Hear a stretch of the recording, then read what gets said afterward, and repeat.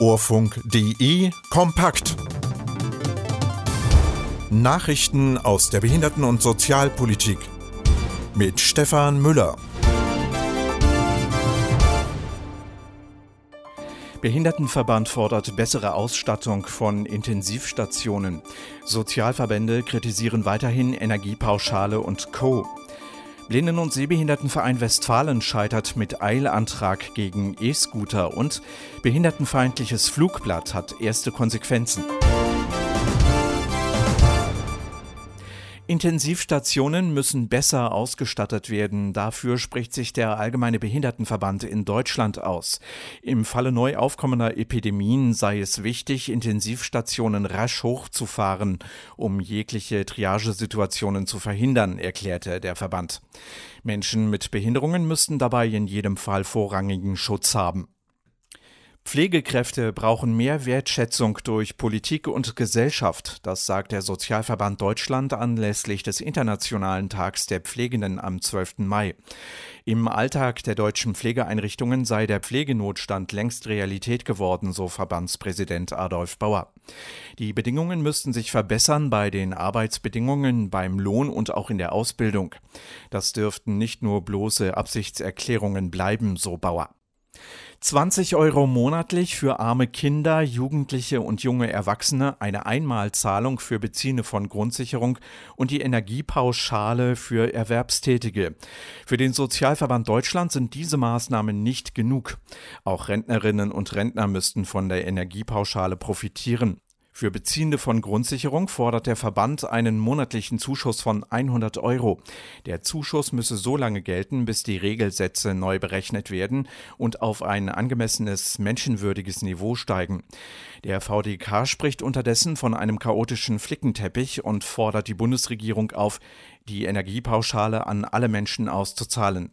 Sowohl Rentnerinnen und Rentner als auch Beziehende von Krankengeld fühlten sich von der Ampelkoalition im Stich gelassen. Sie müssten sich jetzt überlegen, ob sie den Strom oder die Heizung bezahlen.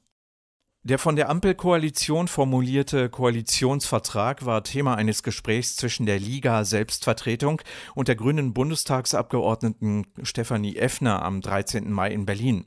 Dabei hält man es für wichtig, dass die Privatwirtschaft verpflichtet wird, Produkte und Dienstleistungen barrierefrei anzubieten. Besonderer Handlungsbedarf stehe auch im barrierefreien Wohnungsbau. Die Liga Selbstvertretung will sich dafür einsetzen, dass entsprechende Förderprogramme zum Umbau wieder aufgelegt werden. Auch stünden wichtige gesundheitspolitische Themen wie zum Beispiel die Regelung zur Triage, Assistenz im Krankenhaus und die Intensivpflege zu Hause auf der Tagesordnung. Auch das Recht der freien Wahl des Wohnortes und der Wohnform hätten höchste Priorität.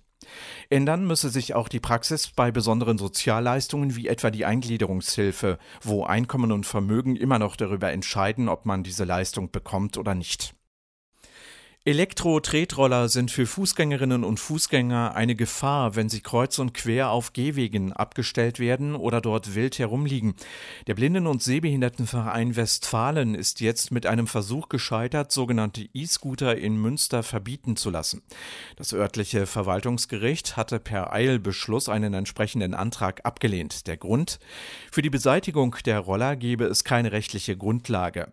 Den Betreibern erteilte die Stadt Münster zuvor eine Sondernutzungserlaubnis für die Straßen. Damit sei die Nutzung für die E-Scooter erlaubt.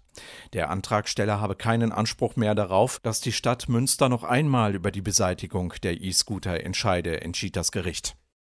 Nach der Flugblattaktion dreier Kommunalpolitiker aus Thann an der Rhön hat die FDP die Abgeordnete Andrea Willing aus der Fraktion des Stadtparlamentes ausgeschlossen.